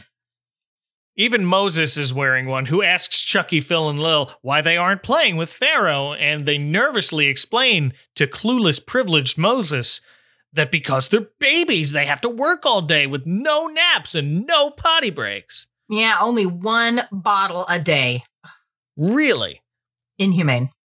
Here's when Moses says, well, Pharaoh lets me do whatever I want and I'm a baby, takes off his nemes to reveal his bald head. What? Just reveal of all reveals of the, I am actually left-handed. Yeah. Terrible. Just the shock of that moment of like, oh, you're bald. You got to be a baby. Despite the fact that Chucky is there and other babies are wandering around with full heads of hair, but it's fine. Whatever. Right. Yeah. Well, Chucky's the one who makes him put it back on before anybody sees. And just in time, as a particularly pushy toddler literally pushes Chucky and tells the babies to get back to work. And here's where Moses takes a stand and says, hey, you can't treat the babies like that. And when the other kid refuses, Moses pushes him off of Chucky. But as he does, the cloth falls off his head, revealing he's bald as a baby. Also, he pushed him to the ground. Yeah. That's pretty serious business for kids. That is an accurate, like, kid version of a slave driver was beating a slave, and so Moses took his whatever whip and then whipped him instead. Like, this is the baby equivalent. Like, I pushed him onto the ground. Yeah, they toned it down a tiny bit from Moses killed a dude. Yes.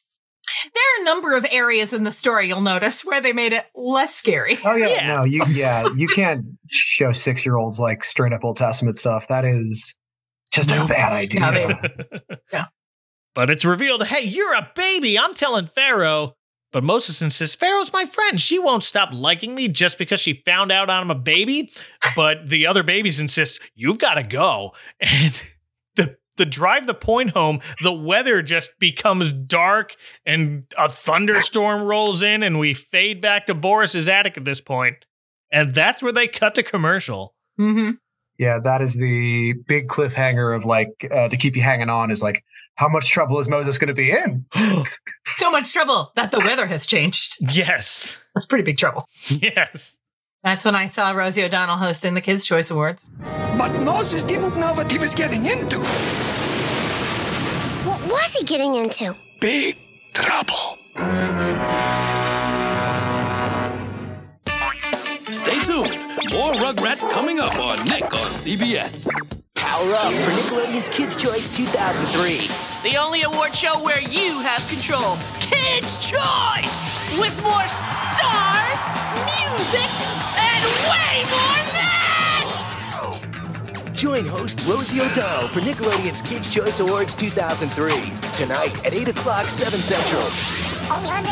The Kids' Choice Awards are sponsored by Burger King, Old El Paso, Pocket Neopets, and Hershey Kisses. Hey, this is TC. And this is Jim from The Studio Demands It, a bi-weekly screenwriting podcast where every episode we conceptualize and craft an entire screenplay based on the demands of one of our listeners acting as a studio. From hypothetical sequels of popular franchises to reboots or reimaginings of films that deserve a fresh chance. To hypothetical films that simply must be brought into existence. Join the creative process over at studiodemandsit.com. Hope to see you there. See... Well, I can't see us. Hope to hear them there? Hope to hear us there. Yep. Now back to Rugrats, only on Nickelodeon. But very weirdly, the Paramount Plus copy plays the title card again here. The ba-ba! Like, what? That didn't happen. I had that as well. Yeah, I had that too. Did you? I think his double episode, like, huh? I thought of it as like a Death of Superman thing where it's like they did, because I don't think I remember seeing the title card at the intro of the episode. And so it was like, oh, they definitely did. Okay. But to me, it was like 12 minutes of, build up. And then the big reveal of, yeah, it's a Passover episode. That would have been a hell of a cold open if that had been the first time they showed the title card. Oh, wow. Just in case you didn't realize it, it's a Passover episode. I gotcha. And we're back. We're back in the dining room. Stu's at least trying to sound more enthusiastic, talking about this bitter herb we eat. And Dee Dee corrects him, it's herb. And I believe she's correct. She is. In America, it's herb in the UK. Is it? Yeah, fun fact. Dang, all right. I thought, this seems like a weird thing to quibble about. Surely everybody knows that that's a UK thing, but no, I am proven wrong in this moment. Yeah, well, Stu has to stop and mansplain back. You know, a lot of people say herb. He's right, though. I honestly thought it was a really silly thing for her to call him out on, but... I don't know. Just show them fighting more. More tension. Yeah. And Drew takes that cue to get up and go check on Angelica, who's now very interested in the story. And we're now at the part where Moses encounters the burning bush. We don't see it. Boris just tells us about it. No. Lot of yada yada in of that part. Yes. Yeah. And a lot of not saying the word God. Yeah, probably for the best, because what's the voice of God going to sound like in the Rugrats universe? Well, sure, but I did think it was a little... I didn't actually notice it with the burning bush part. It just says, Moses saw a burning bush, and the burning bush told him that he had to go back to Egypt to save the other babies. And It's like, okay, true. It's not inaccurate to mention that it wasn't the voice of God, right? But later when he says, then Moses made some plagues happen, I'm like, whoa. Yeah. Right. That's what happened. I guess I'm not surprised that Nickelodeon was like, let's downplay the God part of the story. It's not like most Christmas specials get into Jesus, but it's also like True. Giving Moses the credit is an interesting way to tell the story. I'm imagining the bush sounding like Reptar's opera singing voice from Reptar on Ice. I'm just a dinosaur. Why didn't they just get that voice actor? Yeah. I am Godtar. God just should have. Oh, what if God had been Reptar, though? God should have been Reptar. It's Angelica's opportunity. Imagination. If Angelica's vision, God should have either been Reptar or possibly Cynthia. Yeah, that would have been Cynthia would never betray the Pharaoh Angelica, though. Yeah. It could have been like one of their parents or something. They could have done something fun with it, I feel like. They could have. I don't entirely blame them for trying to downplay the God part of the story. It happens, but we now cut to Pharaoh receiving a bunch of gifts from visiting ambassadors. We have cupcakes from Ethiopia, we have fortune cookies from China, and the Persian ambassador, speaking of Cynthia, they bring Rockstar Cynthia, complete with light-up revolving stage. Yeah, I was wondering, I'm almost positive that was the voice actor who did the voice of Susie, being the Ethiopian ambassador. Hail Pharaoh, we bring you cupcakes to acknowledge your greatness. Excellent. Might have been. That's Cree Summer. So okay, yeah. I was like, that sounds like Susie. She wasn't on the show yet, though, right? I don't think so. And wrong. She definitely wasn't in this episode. I don't know if she was on the show at some point. Real cow tool sort of joke for me because fortune cookies, China. Yeah, kind of makes sense. I know they're Japanese, but there's a line there, and then I was like, "Is Ethiopia known for cupcakes? Is there a line? Is that something?" I don't think it was. I mean, it's Angelica's vision, so sure. She would want to receive treats. Also, she's got baked goods on the brain because she wasn't allowed to have any cookies. That's it. Yeah, I feel like it scans. There you go. And last but not least, Moses is back with Chucky, who I guess is kind of filling the role of Aaron here, but not really. Tommy's doing all the speaking and the staff throwing. Yeah. But he immediately tells Pharaoh, "Let me guess. You came to beg for forgiveness." "Nope, I came to tell you to let my babies go." Iconic. Yeah, I read the exact same thing. Yeah. That is this episode's a Macababy's Gotta Do It, a Macababy's Gotta Do It. Yep. And if you don't, something bad is going to happen. He says that a number of times, and they just leave it at that for now. Mm-hmm. Pharaoh is not impressed, and we get the old staff transforming into a snake trick. Oh, yeah. Very good. Yeah. I mean, who's to say he can't make plagues happen if he can turn a cane into a snake? That's true. That's true. I like, though, that their translation of, in the story, traditionally the Pharaoh then says, "A big deal. I have court magicians who can do tricks like that," and they do a similar trick, turn somebody's staff into a snake. Mm-hmm. Instead, they have just Pharaoh Angelico. I can do magic too. Take them away. I can make you disappear. Yeah. That does seem more Angelica. It does. I like that line. She would not want any more snakes than there were already in the room. No. Have them removed. But then Moses again warns Pharaoh, who leans in and says, Go ahead, make my day. Without any additional level to that reference, it's just the 90s. Yeah. Nope. No issue referencing Dirty Harry, but now we get a much more kid-friendly montage of the plagues of Egypt, which means we skip right over the Blood River one. Yeah. I think he lists 5 of the 10 plagues. The Amazon fun fact that I got was, for obvious reasons, only half of the 10 plagues are mentioned. Yes. For obvious reasons. And so I did the little census of which ones are mentioned, which aren't. Yep. If you want to go through them, I have one thing I want to point out about the 4 or 5 that they ran through. Sure. Well, I have the ones they skip. They skip pestilence, they skip boils, and they skip hail. The others are mentioned, but I don't think they were in order. They didn't mention the blood, surely. No blood. So that's, blood, pestilence, boils, hail. Yeah, death of cattle.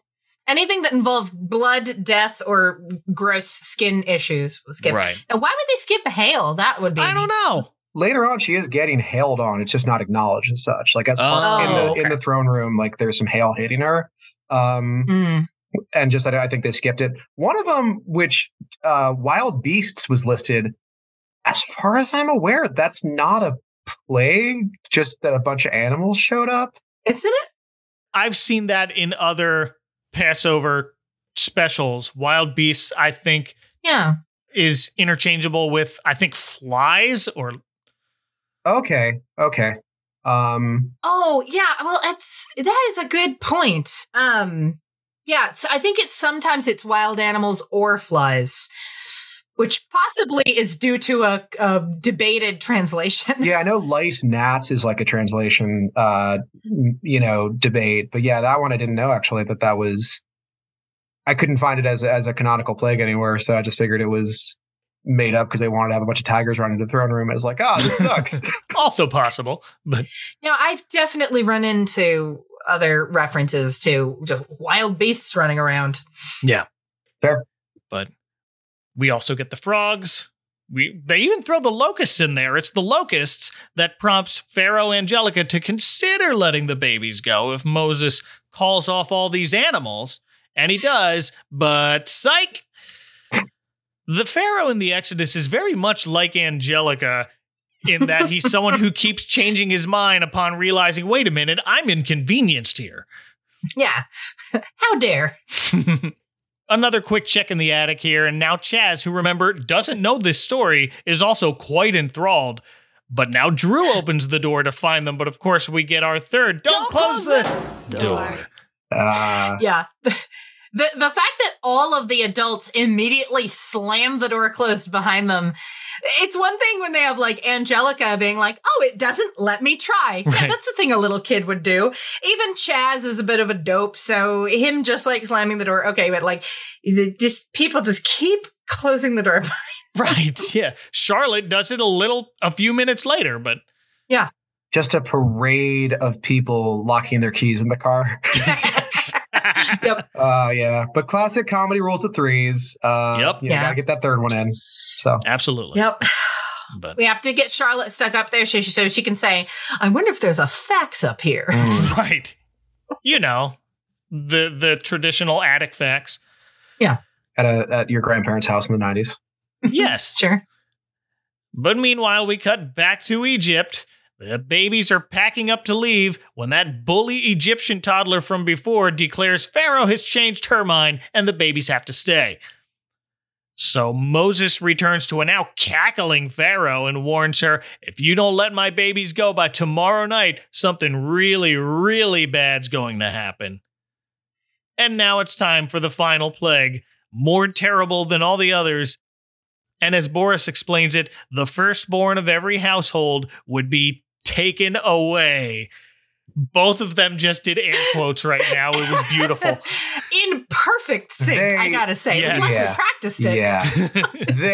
This is the one that even if you don't notice some of the other, like the ducking of references to God or the ducking of like certain, scenes of death and murder. Like this one, they are like bending over backwards, just be like, oh, they're gonna take you away. Just don't ask what that means. I mean, Angelica's pretty damn scared of it. Yeah. Without knowing what that means. I guess to any kid, the idea of being taken away would be scary. But when he first mentions it, I went, oh shoot, yeah, they skipped some of the other plagues, but you can't skip this one. You can't, no. It's load bearing to the plot. Kind of important. And I was like, how are they going to do this? They did the best they could, as specifically as you could on Nickelodeon, but... And honestly, I love the translation of this, because obviously in this version of the story, Angelica has no children. She doesn't have a firstborn. No. But they they must have been writing it and trying to figure out, how do we fit this into baby terms? How do we fit it into what Angelica would be seeing? And when they realized that Angelica is an only child, they were like, this is perf. Yes. I do love the scene where she's like, okay, I don't care. Take away firstborn. I don't even know any firstborns. Wait a minute. And then calls her dad. He's like, hey, daddy. And he's like, oh, hi, Pharaoh, honey. How are you? Right. Calls her dad, lest we forget, on a hieroglyphics phone, because of course it's Egypt. You don't use numbers. They use hieroglyphics or everything. Right. Yeah. And her dad is just dressed like normal in his house. It's true. In his 90s dad outfit. True. It is dining room or kitchen or whatever. Yeah. Oh, hey, honey, how's Egypt? How's Daddy's little Pharaoh? Oh, my little Sphinx. That's pretty great. Daddy, can I ask you a question? Of course, Pharaoh, honey, anything. You and Mommy didn't by any chance have any other kids before me that you might have forgotten to mention, did ya? Of course not, my little Sphinx. You're our first and only child. I see. Thank you, Daddy. I think I'm in trouble. Bum, bum, bum. But great twist to make this work. I'm fine with it. Yeah. Oh, I love this part. I thought that was really fun. So now we cut to Moses and the babies having their last meal before they leave. Phil and Lil are arguing which one of them was born first. Also good. I looked it up. Do you happen to know the answer? Oh. That was one of the Amazon fun facts was... Oh, was it? Which one's older? I didn't know there was a canonical answer. Let me think about. They're kind of interchangeable as characters. They are. I don't know if you could extrapolate this. I will just tell you. I'm going to say Lil. I'm going to guess Lil. That is correct. Yeah. Lil is older by 2 whole minutes, according to the Rugrats wiki. I based that on the fact that Betty would insist on her girl child coming first. Because she's a feminist. Yeah, that's probably how it happened. Rugrats Wiki even has everyone's birthdays listed. Phil and Lil were born on March 31st. Oh, wait. I'm surprised that there are canonical birthdays for all of them. They have canonical years on there, and here's where it gets weird and interesting. You can't have years. No, they stay babies through the whole show. It can't be years. Well, no, they have years. That I do not accept. And the way they handle the reboot that happened recently is they just push the years up 30 years. So we are older than Stu and Dee Dee and everybody in the reboot. And it was just, oh dear. Oh no. Crumbling to dust. No, I don't like it. And I don't like it. I checked because I think I initially stumbled upon the reboot trying to find this episode. The reboot has not done Passover yet. So I guess I'll be back here in 30 years to... Hey, all right. Oh, God. I don't know that I knew there'd been a reboot. I knew about the movies, that they'd done a couple of movies, but I don't think I knew that there was a reboot. Is it airing currently? It's like a very recent Paramount Plus thing, I believe. Yeah, I want to say in the last few years, I think it was about. Yeah. Very recent. Have they significantly updated the style, like the characters' clothes? Oh, it's CGI. Yeah, it's 3D. I mean that's a character design though. No, the character designs are all the same. They're just 3D animated now. One of the things that I remember hearing about that they cut, because a couple of the jobs are updated and things like that, they fully cut Howard, Phil and Lil's dad. Because he was barely there. Well, I think too, and I think it was just canonically, yeah, Betty's a lesbian. Okay. I think, or... I mean, I'm not surprised. I'm 85% sure that's what they did. If not, it's still the implication. Howard's entire character was the caricature of the henpecked husband, which is, not great today. Yeah, no. They could have updated him and made him just like a soft boy. But making Betty a single mom is also like, I genuinely, until you said his name, had forgotten he existed. So that's fair. Yeah. Well, I mean, I even remember watching him like, oh yeah, they have a dad. Whoa, I do not like these character designs. Their eyes are very unsettling. I just looked up. No, they don't. It's like seeing them in the theme park. I'm like, you should not be in 3 dimensions. Tommy looks the same, but Angelica, they like made the dimensions of her face a little weird, and I don't like it. Mm-mm. Nor should you be 6 feet tall. Should you be 6 feet tall? Yeah. Okay. Yeah, everybody. The clothing is a little updated. Is it? Yeah, like it's still. I mean, Chaz still wears a sweater vest and a bow tie. Okay. But Charlotte still has her hair in an extremely like brain stretchingly tight ponytail. Yeah. But okay, a high pony is very in. So yeah. Phil and Love's mom Betty does not still have the woman sign on her shirt. Oh, she doesn't? No, in the new show. Yeah. At least based on the first image of her I found on the internet, which, I'm not saying that Google wouldn't show me fan art before real art. That's happened. Yeah, it's happened to me a few times too. But Phil and Lil arguing about which one of them was born first. It was Lil. Moses breaks up their argument to explain all they have to do is put a big red mark on their door and their house will be passed over. Big red mark. Yeah.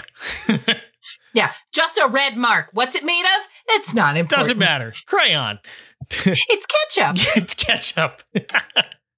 And Phil helpfully breaks the fourth wall here and says, I guess that's why we call it Passover. Ron Howard voice. That's the name of the show. Hey! And of course, we have another example of Chucky can't do anything right, where he walks in and says, Hey, Moses, your doorway had some kind of big red smudge on it. But don't worry, I cleaned it up for you. Yeah, oh no. Moses looks more annoyed than scared for his life. Right, yeah, it should have been like, oh god, we have to put it up right away, or like 3 of the people in this room are going to get taken away. Right. Pharaoh also doesn't seem to be too concerned at the moment either. We find her just talking to her Cynthia doll while she colors a big scroll with hieroglyphics. Coloring outside the lines, just like Angelica. Oh, of course.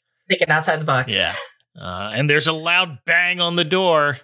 She runs out to the back before this silver fog kind of seeps in. It's them. It's them. Yeah, it's the mist. It's the mist. From the John. Is that John Carpenter? Stephen King did The Fog, I think. So Stephen King, yeah. I think The Fog. You're right. You know what? I might be thinking of The Fog. Though. Shyamalan did The Mist. I don't know. That's what it is. I was thinking of The Fog, though. Yeah. That's the one where people get stuck in a grocery store and then there's fog outside, and that's scary. Yes. The fog eats you or something. Yeah. That is what I'm thinking of. Yes. But she runs all the way to where Moses is hiding out, tells him, fine, you could go, call off this firstborn thing, and they make a deal. And we see the baby exodus, just a huge caravan of babies. Yep. And I did slightly take issue. I know it's a cartoon. They've got to work some jokes in. Also, Chucky has to make a mistake every 5 minutes. Yep. But saying that the way that the matzah came to be was that Chucky just forgot to put the yeast in the bread. Right. Part of me is like, no, this is an important part of the story. Yeah, that one feels they could. This is religiously significant. They could have worked that one in. They could have worked it in. Yeah. We got to go now. Yeah, like, well, you didn't wait for it to rise. Well, we were in a hurry. But the Chucky's line where he holds up his bread and says, well, look on the bright side. We just invented matzah. That line was like imprinted on my brain. I'm like, that must have been in the trailer. Might have been. Because that line in particular just felt, even more than Let My Babies Go, I was like, I feel like I've heard this particular line 200 times. Like Angelica saying, you have to when you say it in the Hanukkah episode. Yeah. That line and another one coming up, I definitely remember. Yeah. From those commercial promos for this episode. Mm-hmm. Mm-hmm. But for now, back to the attic where Chaz helpfully interjects, so that's why we eat matzah. Uncle Moses' dry cracker sunrise, baby. And Angelica adds, and that's why I can't have cookies, more excitedly than she would in any other context of that sentence.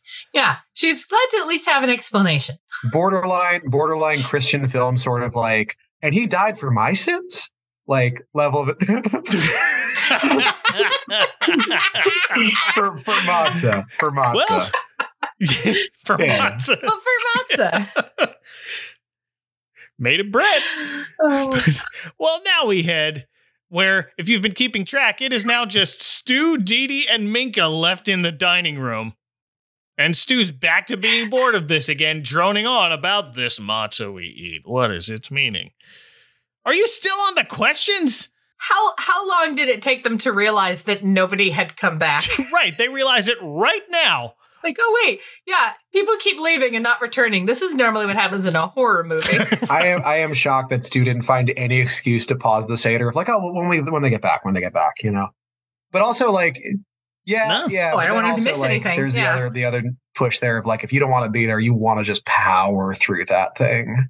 Oh yeah, yeah. There's that. No, here's where they realize, wait a minute, where is everyone? You think that Stu would have been like, no, we have to find Boris. Let's go look for him. Like, yeah. I'll go first. Right. You know? Is there a bar nearby he likes to hang out at? Like, I don't know. How do Jewish grandpas do?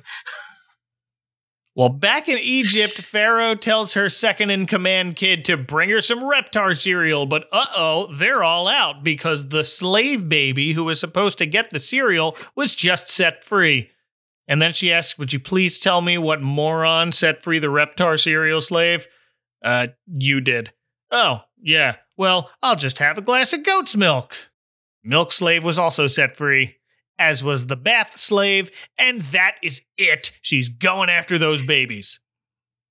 I was so delighted by this joke, which was definitely one of those, that joke was there for the parents, and I never noticed it before the air, and go ahead. Yeah. Mike, did you not notice this joke?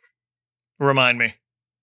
She says, I'll have a nice warm bath. He goes, oh, the bath water baby was also, the baby who brings the water for your bath was also let go. And she says, you mean I threw out the baby with the bath water? Yeah. Right? I was like, that is so good. It's seamless. To be fair, this is not the first time I've watched this episode as an adult. This is the first time I caught that joke. That's delightful. I didn't write it down for some reason. It's so good. I was delighted. Oh, thank you. You're welcome. But now she's got to go after those babies who we find have reached an impasse at what Phil calls the ocean. You know how the ocean, usually there's land just like a few yards away. Yeah, that ocean near Egypt. Yep. Yeah. And here comes Pharaoh, so Chucky and Phil beg Moses to do something quick. And before Moses can even think of what to do, Minka, Dee Dee, and Stu find everyone in the attic. And all the adults erupt in chatter as they try to explain all at once what they're all doing up there. And Angelica does her best animal from the Muppet Show with quiet. I want to hear the end of the story. So Boris tells everyone to sit down, tells us Moses had to do something, and we cut to the other iconic scene of this episode as Moses walks up to the edge of the water, mutters, I hope this works. Raises his staff, and the sea parts for the babies to cross. You simply gotta have that. Oh, yeah. You simply gotta have the seas parting. That is like... Can't skip it. That's like it's the top big party 3 bits of the story in terms of just like visual spectacle, you know? Mm-hmm. Oh, yeah. And it's not super scary, especially when you don't acknowledge the part where the Egyptians that followed behind were drowned. Don't acknowledge that part. They kind of do. We'll get to that. Sort of, yeah. Oh, I thought they pointedly were like, she's fine by showing her talking underwater. Yeah, well, and you see her later. She's okay. We see her floating in the water telling Cynthia, this is all your fault, before a shark chomps Cynthia right out of Angelica's grip. And they just leave it at that. Yeah, all of those river sharks. Yeah. In terms of fact checking, I did look this one up, and there aren't sharks in the Nile, but there are sharks in the Red Sea. Oh, there you go. So, hey, again with the accuracy, Rugrats. Good job. That is impressive. I really expected that one to just be, it was just a fun gag, you know. You know, sharks do love to eat plastic, though, notoriously. Famously. Absolutely. That's why I keep throwing it in there. Yeah, we're helping them. Sharks thrive on microplastics, you guys. It's science. And that's where all the sharks went. So Boris wraps things up. This is why we have a Seder every year, to celebrate how Moses led the Hebrews to freedom. And Angelica remarks, "Wow, what a great holiday." She feels bad for Pharaoh, though. Of course she does. I do love that when Minka says, like, okay, well, now let's go back downstairs and finish the Seder. Boris says, like, I just told the story. That's the most important part. Let's eat. But as soon as they all get up, a gust of wind blows the door shut. Classic comedy rule of sixes.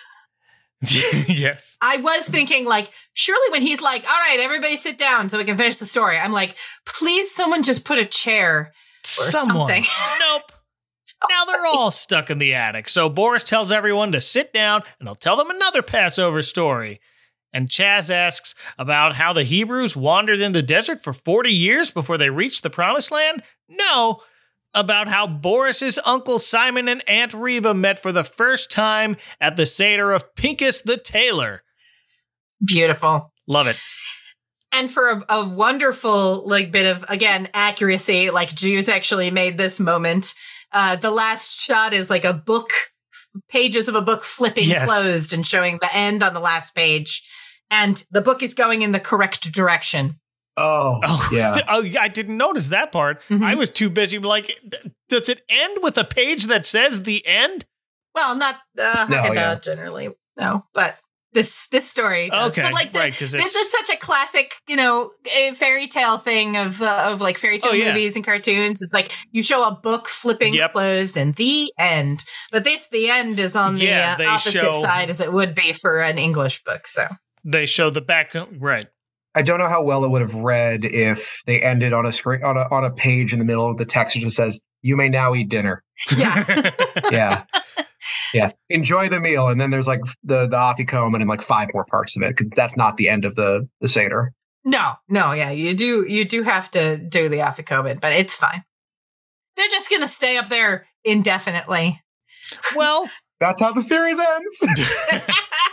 Oh man, can you imagine if that was one? Because there's a few examples out there of TV shows that ended a season on a bit of a cliffhanger and then didn't get another season. Like, I think Alf ended with like the FBI coming to get Alf. Yep. And they're like outside the house with guns drawn, and then they didn't get another season, and that's the end of Alf. Yeah. Well, the Rugrats ends with everyone, and they're still in the attic to this day. If they didn't make the second batch episodes, that's how it would have ended. That's how it would have ended. I guess for a few years, right? Wasn't it? How long was it? Like at least a year, right? At least a year. Yeah. And then it was the Hanukkah special, and then the Mother's Day special, and then mid-1997, they kind of ramped things up because Nickelodeon realized, hey, Rugrats is still doing well. We should make more. It hadn't done so well. And we never would have found out if they ever got out of that attic. I'm explaining it as Charlotte has a cell phone. She is shown talking on her phone in that last scene. Yep. That's a good point. So no one had to jump out the window. Everything's fine. She called Jonathan and he came and rescued them. Yep. I'm just imagining like one of those like Christmas special, like special guest pads that just is like, and the Sultan of Brunei as himself. Good times. But that's it for the Rugrats' first big holiday special, and I thought it held up very nicely. Oh, absolutely classic. Aside from the very big disappointment of finding out that Stu is trying to suppress his wife's culture and religion, other than that, pretty delightful. Yeah. As one of very few like Passover specials that exist, and certainly probably one of 2 or 3 that exist for children, I mean, it's kind of got to be it's kind of got to hold up well, and luckily it does. Yeah, I mean, aside from standalone movies intended for just like released by Jewish production companies to be sold directly to Jewish people, like what other Passover specials were there on like regular television? I don't even know if the Sherry Lewis one was to direct to video like the Hanukkah one, or if it was aired like on TV. I found something called It's Passover Grover, which is a Sesame Street thing, but I've never seen it. Oh. So I've never heard of that. When we talked about Shalom Sesame, they kind of rebooted it in either the late 90s or the early 2000s, and they included Grover as sort of the Gentile voice. And there's an episode called It's Passover Grover. So that doesn't count because Shalom Sesame was for Jewish audiences. Right. I'm trying to think if there are any other mainstream Passover episodes of I can't television. think of any. I remember seeing this one that was clay animated, but that was definitely made for a Jewish audience because they go through all the songs. I forget the one song, but it's sort of like a round robin thing where they talk about a cat did this and something else, and there's a goat. Oh, God, good, yeah. Yeah, but it's all in Hebrew, this part. So I had no idea what's happening. I'm just like, oh, I see. They're singing a song and they're going back and forth. Just a fun traditional song has nothing. Even the song is not about the Passover story in any way. Oh, let's throw this in here. Yeah. It's part of it. It is part of it. Absolutely. Okay. Yeah. It is. It has been sung at Seder's for a very long time. I don't know when it originated, but it's been around for a long time, but it's definitely not like this it doesn't actually relate to the story appreciably. Yeah. The Angel of Death makes appearance in the song. I guess that's the biggest connection. That's it. And then I remember watching Prince of Egypt as a kid, which is a movie for sure, but it is like a PG one. So in terms of just media for kids. Yeah, that was a mainstream release. Yeah, meant for mass audiences. Those two. Yeah. 10 Commandments, I guess, but not intended for kids, though. No, not intended for kids. But Rugrats, Prince of Egypt, and that's it. But thank you both for joining me in this little escape. Yeah, thanks for having me. Thank you so much. I was delighted to be brought back to talk about something other than Hanukkah. After my 3 Hanukkah appearances. That's right. Well, if people want to give you the gift of Rockstar Cynthia complete with light-up revolving stage, where can they find you on the internet, Zach? I am at Zach Goslin on Twitter. I'm also at @N_they_stay_there on Twitter. That's an anonymous sports account. But if you've made it this far into the episode and you know that account, congratulations, you know who I am now. I don't have a podcast or anything, but one request would be to call Delta customer service and waste their time because they owe me money that they're not going to pay me. Do that.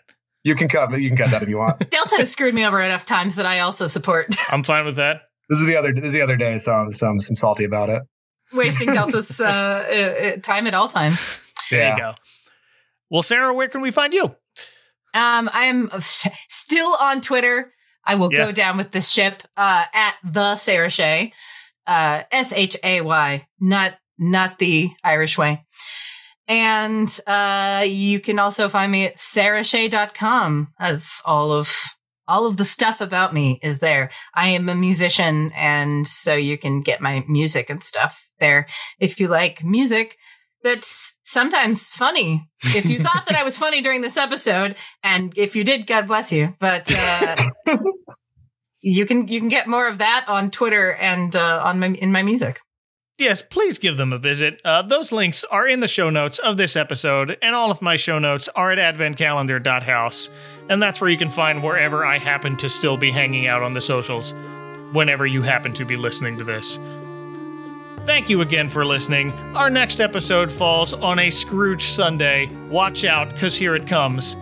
Until then, for Sarah and Zach, live from my miraculously freestanding upside-down pyramid, this is Mike Westfall reminding you to mind the icy patch and tell your partner you're sorry and you love them first before you storm off and lock yourself in the attic.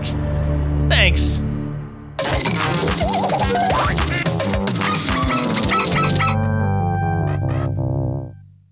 Next time on the Advent Calendar House.